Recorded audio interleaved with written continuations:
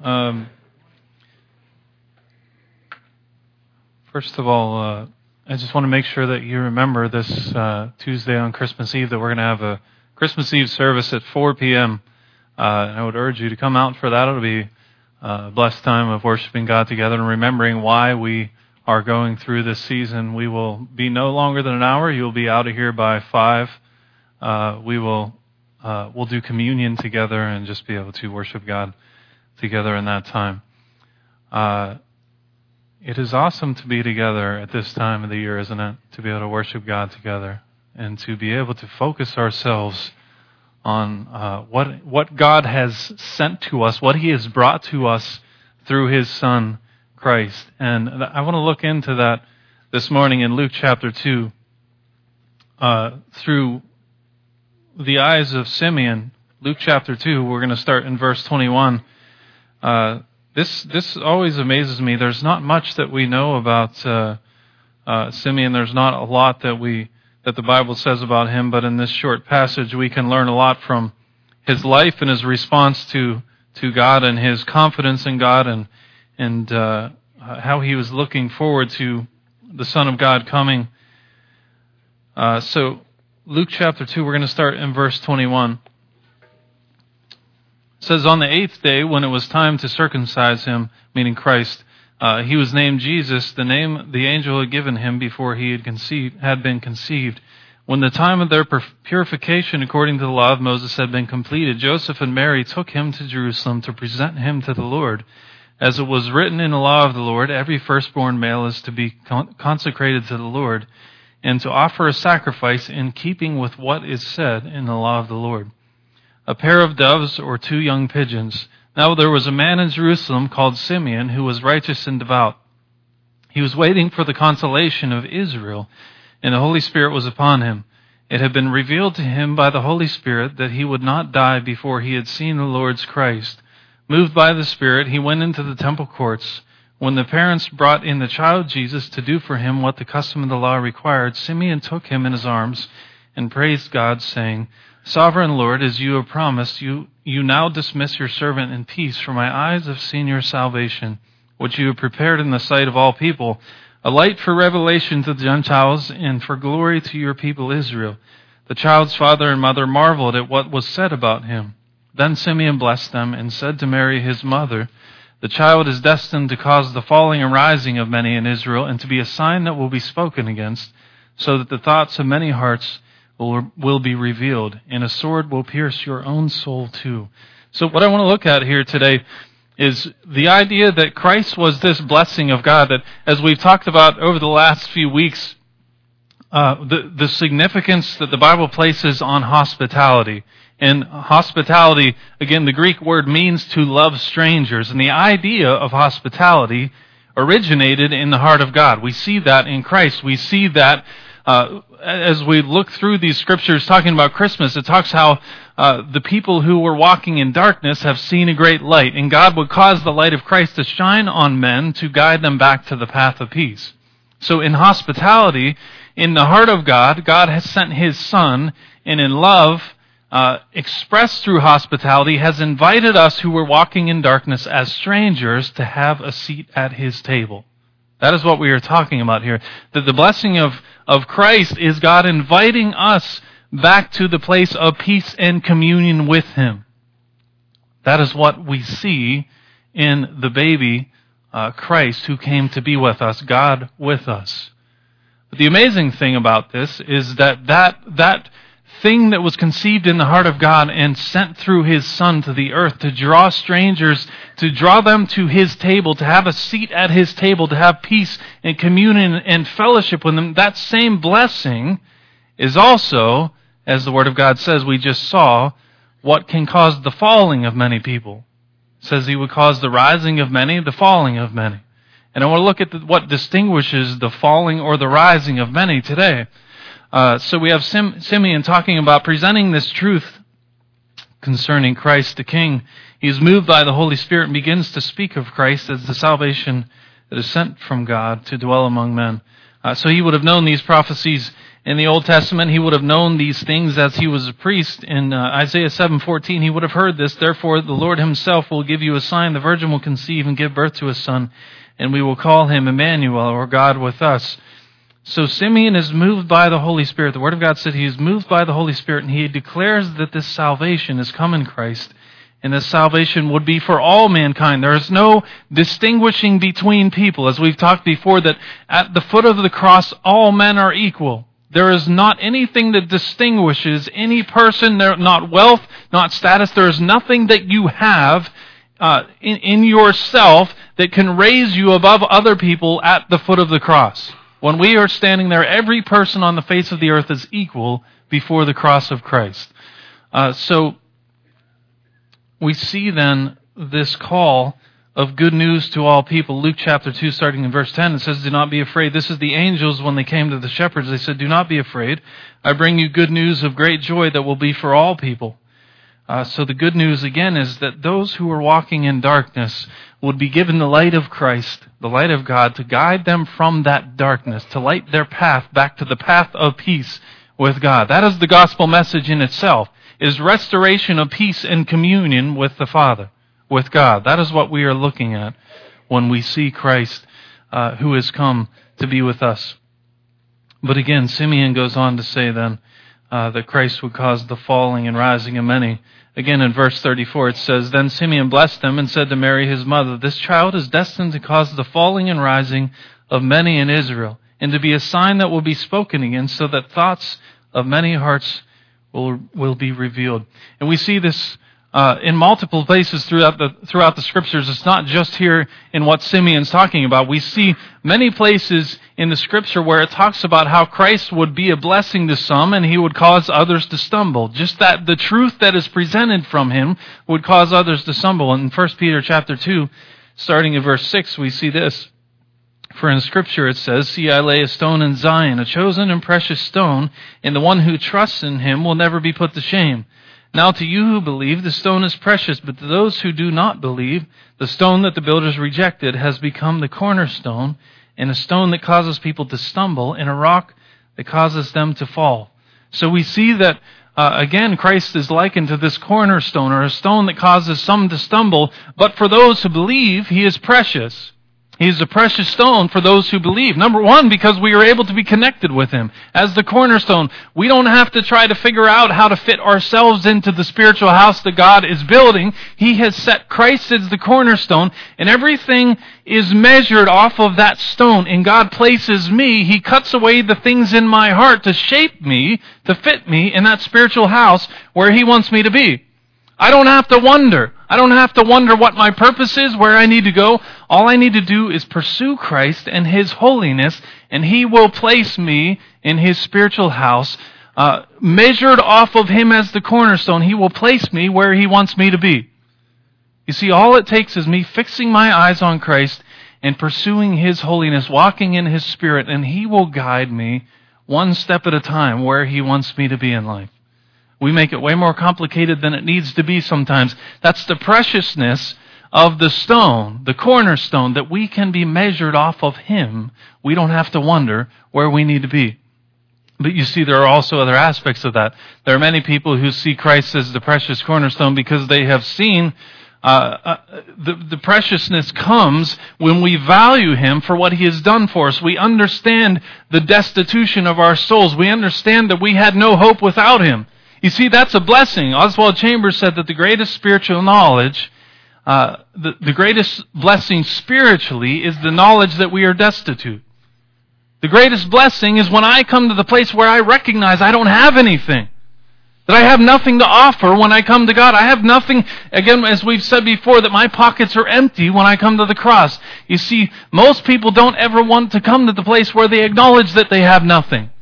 But it's a great blessing when we come to that place, because then God can finally come and do something in me because I've come to the end of myself. When I don't come to that place, when I don't realize my destitution, then I'm going to work to try to gain salvation. I'm going to think that I have something to offer. I'm going to try to orchestrate things in life to try to play out my own plans, or I'm going to try to do things out of my own strength. And that will fail you every time. You see, the greatest blessing is when we finally realize that I am fully empty, that I have nothing, that I am a spiritual beggar at the foot of the cross. But when I come to Him in that way, then the Bible says that He will raise me up to be a kingdom and priests for Him, that we are then in Christ adopted into the family of God, and we become co-heirs of all of the things that Christ have. We inherit them with Him. You see, when I admit then that I am spiritually weak and poor and powerless, God makes me rich in Christ. That is the preciousness of Christ. He helps us to understand who we are so that we can get out of the way. And when we get out of the way, then He raises us up to be what we were created to be in the first place, to have communion and peace and fellowship with God. So Christ is precious for those who truly recognize why He came, what He wants to do in their hearts, and they submit themselves and allow themselves to be aligned with Him as the cornerstone. But to those who don't believe, He is the stone that causes them to stumble and fall. Meaning that those who reject Christ as the only means of salvation, He immediately becomes their ruin. You see, there's a place that we can come to in life. There are a place that a lot of people exist in life where Christ is presented to them. And in rejecting that preciousness of the gift of God, in rejecting the hospitality of God, in inviting them, the strangers, them as strangers, in inviting them to God's table to have a place of peace and communion with Him, to have fellowship with Him, when they reject that, Christ is no longer precious to them, but He becomes their ruin. It can't be any other way. The blessing of God has been extended to them. The mercy of God has been extended to them. And in rejection of that, Christ becomes their stumbling block. You said there are many that stumble over Christ. Let me say it this way. Every person is confronted with this question. When we go back to the Word of God, we see that Christ was talking with His disciples, and He asked them, who do men say that I am? And they said, some say Elijah, some say a prophet, all these things. And He said, but who do you say that I am? And you understand that every single person, every one of us is confronted with that question. You see, none of the external things of religion matter. None of those things. It all boils down to the question, who do you say that Christ is? You see, we can even look at the church. We can say, well, these people offended me and they did this and this, so I don't want anything to do with the church anymore. The church people aren't Christ. Who do you say He is? I understand that sometimes we're hurt by things, but we have to get to the core of the issue, which is, who do you say Christ is? And you understand that every time, we're not just talking about people outside the church that don't know. We're not talking about people outside the church who maybe haven't heard much about Him. We're talking also about people in the church who hear the Word of God every week, who go home and they have Bible studies, or we go home and we have 10 Bibles sitting on our shelves collecting dust. You understand what we're saying is that we have access to all of these things that would teach us of the preciousness of Christ. All of these things that would guide us to be able to fix our eyes on Him. We have fellowship of believers. That's one of the most amazing things that we have. You know, as we served in the Dominican Republic so many years, one of the most difficult things, I think, is that there are many people in the villages who don't have Christian fellowship. That's one of the greatest things we have that they don't. There's one guy in particular I can remember years ago that we ran into, and he went through a lot of things, and he had stolen things, and as a result of that, the people that he had stolen things from had beat him, and they tried to burn him alive. Well, he made it through it, and eventually he came to know Christ. We'll tell you the longer story eventually someday, but eventually he came to know Christ. We went to visit him one day in a village, and my sister had given him an audio Bible, and we showed up that day, and he was listening to his audio Bible with about 3 people around him in front of his house. And that was amazing to see that, but I couldn't help also thinking about how tragic it was in that specific village that there was no one other than those, at least him. I don't know where the other three people stood, but there was no body of believers. There was nothing like this. There was nothing like you call something and put somebody on a prayer chain, or there was no, I don't know what to do about this situation, so let me call the pastor, or let me call the person who teaches Sunday school. There was nothing like that. There was nothing for these people. Now, they need God alone. I understand that, but you understand the value we have in the body of Christ, being able to come here and share one another's burdens and be able to walk through life together, to be able to pick each other up when somebody's struggling, to be able to encourage one another, to be able to testify to what God is doing. That is such a valuable thing that a lot of people in the world don't have. What I'm saying is that at some point, we are going to be held accountable for the opportunities that we have. In America, we have opportunities to hear a lot of things. We have bookstores with books on anything you could imagine about Christianity. I wouldn't advise you to read a lot of them. But what I'm saying is we have access to information. We have access to fellowship. We have access to so many things to walk in Christ together, to find truth. We're going to be held accountable for it. So in Christ becoming a stumbling block to many, we're not just talking about the people outside of the church. We're talking about people sometimes who come week after week and hear. And they have opportunities to fellowship, and they choose not to take advantage of the opportunity. They choose not to be a good steward of the opportunity that they have. So Christ becomes a stumbling block not just to those outside. We cast these things off in the distance so many times to people that are outside of these places. Immediately when we hear something, we usually think of somebody else. At some point, we have to search ourselves and make sure that we are living up to the opportunities that we have. That we are being a good steward of the spiritual opportunities that God has given us. Are we being a good steward of our opportunities in fellowship together? Are we being a good steward in lifting others up, encouraging other people? Because if we choose not to take advantage of those opportunities, the blessing of those things immediately becomes the stumbling block. You see, God is going to judge us based on the responsibility we have for the opportunities that we have been given. So Christ, we have to make sure that we are analyzing ourselves honestly at some point to make sure that we are being a good steward of what God has given us. But many will fall. He says in verse 34, this child is destined to cause the falling and rising of many in Israel. In Matthew 21:44 says this, Christ says, anyone who falls on the stone will be broken into pieces. Anyone on whom it falls will be crushed. There are so many that live today with a contempt of Christ.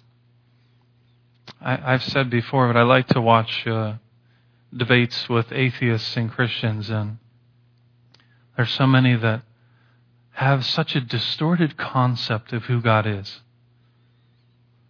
There's so many that begin to mock God based on their distorted view of who God is and what Christ's mission actually was. And people that will go on to live this life with a concept of God that is distorted, and they will reject Him because of that. He says, many will fall. The child is destined to cause the falling and rising of many in Israel.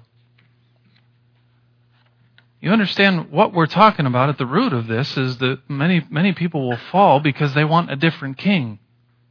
They're not content with the king that God has offered them. And as we talked about last week, we see some sort of precedent for that in the Bible. We see that people have done this, even the Israelites. We talked last week about this in 1 Samuel chapter 8. We see that the Israelites rejected God as their king because they wanted an earthly king. 1 Samuel chapter 8 and verse 4, it says, So all the elders of Israel gathered together and came to Samuel at Ramah.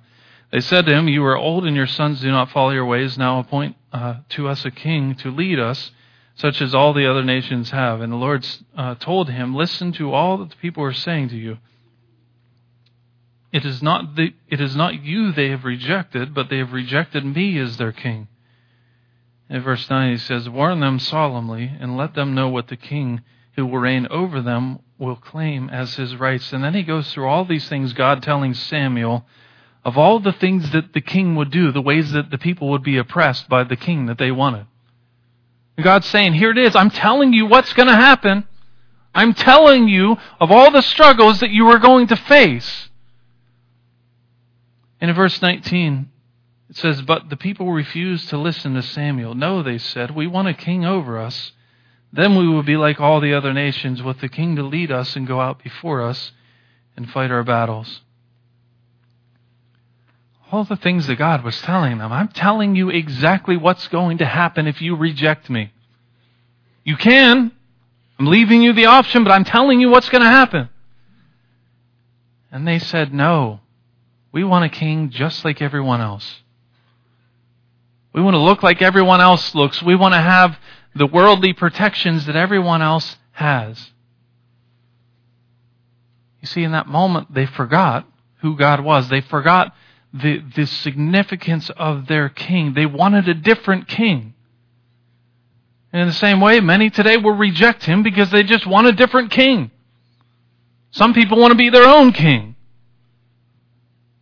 Some people want some sort of worldly government to be their king.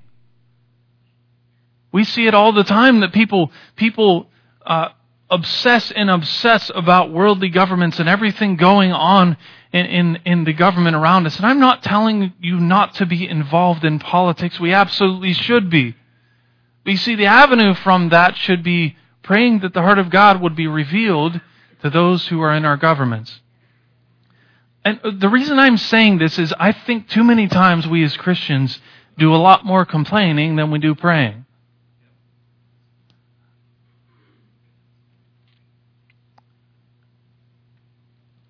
In that, when we choose to do more complaining than we do praying, we are rejecting God as a king because we are thinking that I can try to convince somebody of how the government should function, that I in my strength can orchestrate things. You understand what I'm saying is we have to figure out how to deal with things spiritually. That first of all, I'm a citizen of God's kingdom. My goal then is to understand the will of my king and that he would express his will through me in my culture, in my society, in my community. I would influence from that avenue rather than just a heart of complaining about all of the things that are going on around me. What I'm saying to you is that the government isn't going to save anyone from anything. I don't care what party you're affiliated with. I don't care what you think. It's not just America. There's no government on the face of the earth that is going to save anyone from anything. There's none. And there are too many times where we reject God in favor of earthly provision or protection. I love in Psalm 103, David opens by saying, Praise the Lord, O my soul, praise the Lord, and forget not all of his benefits. You see, in the moment where Israel said that we don't care what's going to happen, we want another king, in that moment they forgot the benefits of God. In that moment, all of the blessings of God became their stumbling block. And you see, it is absolutely possible for us to come to the place today where all of the blessings, the protections of God, the provision of God, the strength of God, all of these things that are presented before us that we can walk in if we would choose to do so, all of those things are no longer a blessing, they become our ruin. Because there's no other way. We have to be held accountable for the choice to reject Christ as King. We have to be simply because He is the door. He is the door to the Father. He is the door to communion and peace. He alone is the only way. There's nothing else. Now I can tell you that's the door. Here's the door right here. That's the one you walk through. If you want to have communion with God, walk through that door right there. But there are many people who will hear that message over and over and say, you know what, I don't like that door. I'm going to try a different one. And in that moment, that very door that leads us to peace and communion becomes our ruin. You see, there are people out in the world that are rejecting Christ as that door. There are people that sit in churches every week that reject God as that door. But you understand that if you choose to walk through that door, Christ becomes the most precious thing that you could even imagine. He is no longer anyone's ruin. He is no longer a stumbling block. He is a light to our path, to guide us to the path of peace. He is no longer our stumbling block, but He is the one that raises us up to be seated with Him at the table of God, to have peace and communion and fellowship, to be adopted, to have an inheritance in God. He takes us from that place of destitution and raises us up in God. So there are many that will fall, but there are many that will rise in Christ. Again, He said the child is destined to cause the falling and rising of many in Israel. You see, we are able to rise in Him because in a world of chaos where everything,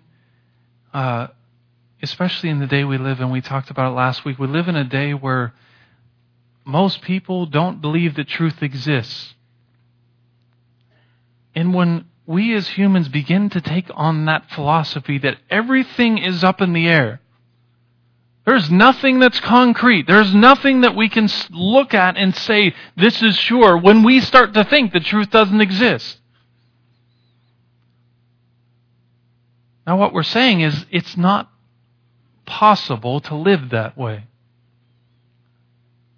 You can't go through your life that way. Everything will be tossed back and forth like the waves of the sea. But you understand that those who rise are the ones who see the truth of Christ and who He is and the solid foundation that is immovable that we can build our lives in. Because it is immovable because it transcends this earth. The things of God, the truth of God, the blessings that come from God are immovable in this world because they come from the place where God dwells. They come from a place that transcends this world. God has ordained them in this world, but they are established in Him, the God that is immovable. Now that is very, very significant for us to understand today, as I have said, because I said it quickly last week, but we live in a day where a baby can be born. You can see its physical being. You can see its body parts, and there are people would say that doesn't matter. That you can't assign a gender.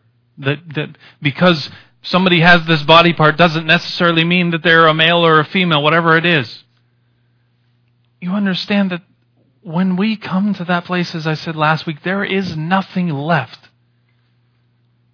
There is nothing left for humans that when we can't point to something and say, that is sure.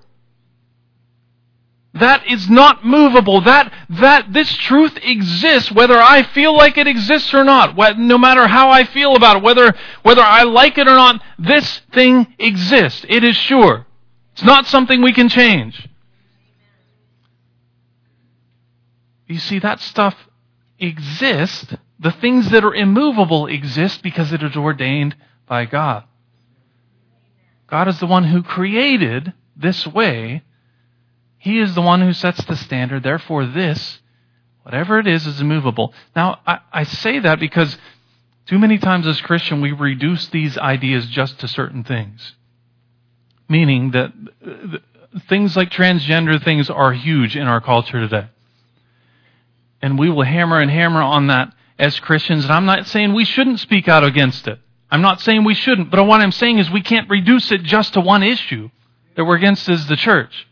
What I'm saying is at the root of that issue is mankind trying to abolish truth. That is the root of the issue. It's beyond just this. That's the manifestation of the issue, what we see. But the abolition of truth can manifest itself in multiple other ways. And sometimes even in the church. What I'm saying is there are things that are established in the heart of God that transcend this earth. And we have to figure out in the church how to build our lives on that foundation. If we're going to call the world to live on the foundation of truth, we better figure out in the church how to live on the foundation of truth. We have Christ talking about this foundation in Luke chapter 6. He says, "Why do you call me Lord, Lord, and do not do what I say?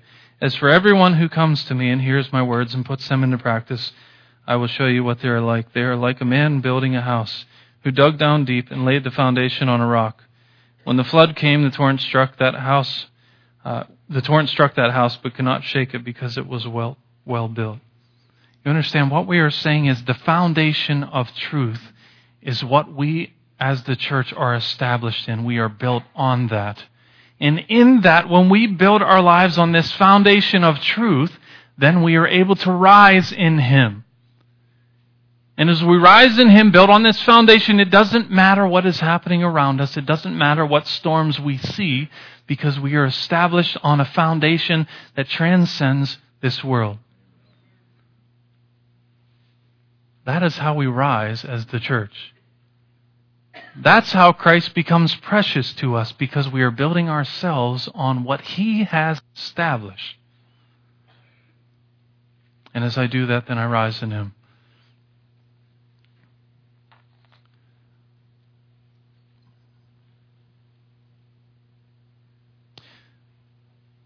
You understand, as I said in the beginning, that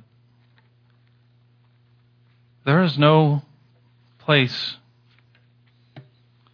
There's no place in this where we can stand where we can choose not to be affected by Christ one way or the other. The Bible says that many will rise, many will fall. He will either be precious to you or he will be a stumbling block. There is no place between there. You're either going to rise with Him or you're going to fall. You're either going to see Him and understand Him and walk in Him as the most precious thing, the most valuable thing you could ever find, or will be crushed by Him.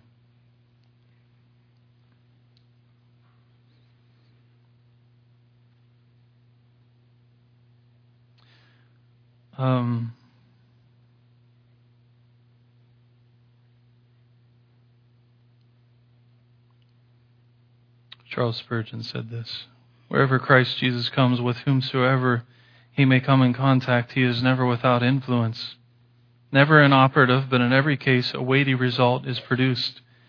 There is about the Holy Child Jesus a power which is always in operation. He is not set to be unobserved, inactive, slumbering personage in the midst of Israel, but He is set for the falling or the rise of many to whom He is known. Never does a man hear the gospel, but he either rises or falls under that hearing."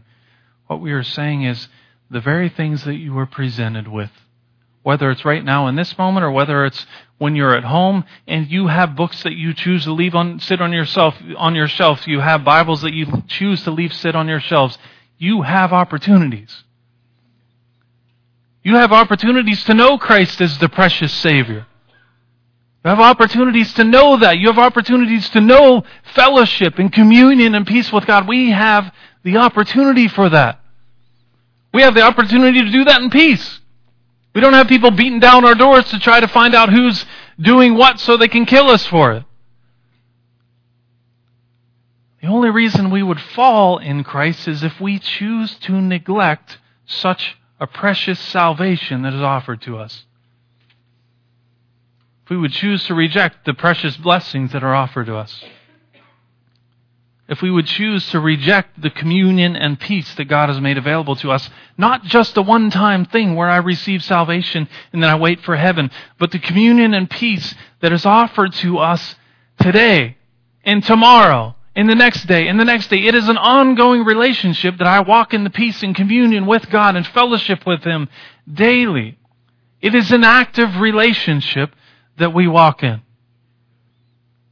And if not, we are rejecting the things of God that are presented to us. We are rejecting the preciousness of that relationship with God.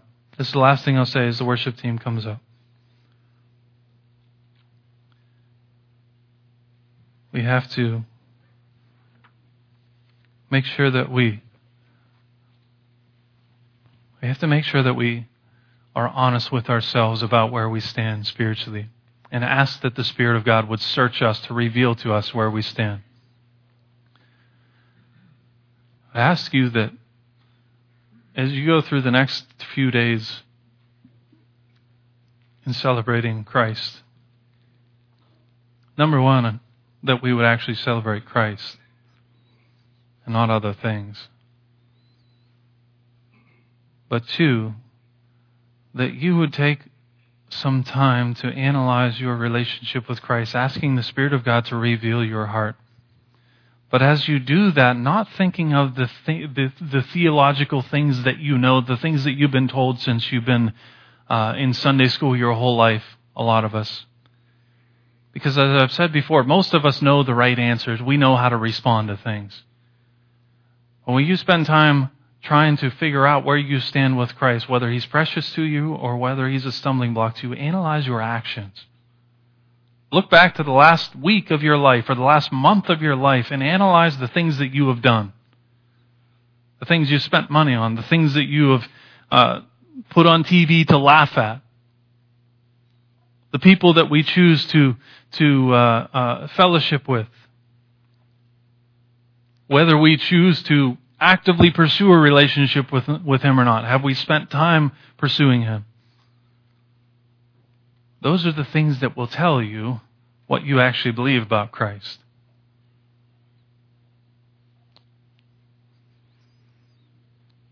You see, the blessings of God are available for us if we would just step into them. I love in the Advent reading, when Dean was praying, he said, "Too often we have settled for the promise of peace rather than the practice or reality of peace. Too often we have settled for the promise or the premise of peace rather than the practice or reality of peace." You see, we have to make sure as Christians that we don't settle for the premise that these things exist. You're hearing these things every week. You read the Bible, you see things. That's just a premise of the things that are available to you unless you step into them and allow them to be applied to your heart. You see, we can hear about peace. We can hear about all the things that are available to us, but if we don't step into it, then it is never a spiritual reality to us. You see, we have to push past the things that are presented to us just being a premise of something, some nice concept that comes from heaven to us. Push past that to the place of experiencing the reality of Christ coming to invite us in hospitality to have communion and peace and fellowship with God. Make sure that we are building ourselves on the solid foundation of the truth that transcends this world, and in that, then we will rise with Him. God, we thank You today again for the opportunity to be together and to be able to worship You, to fellowship with You. Father, it's more than we can ever express with words, the gratitude that we have for Your Son, being given from heaven to be our light, to light our path back to the path of peace. For Your Son who becomes for us a solid foundation on which we can build our lives. For Your Son who has given us an inheritance with Himself as we are adopted into Your family through Him. Father, help these things to be a spiritual reality for us.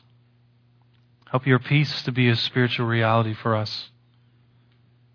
But Father, most of all, help us to be a people that would see your Son as so valuable and precious that we would never desire anything else above him. Father, we love you today. It is in your name that we pray. Amen.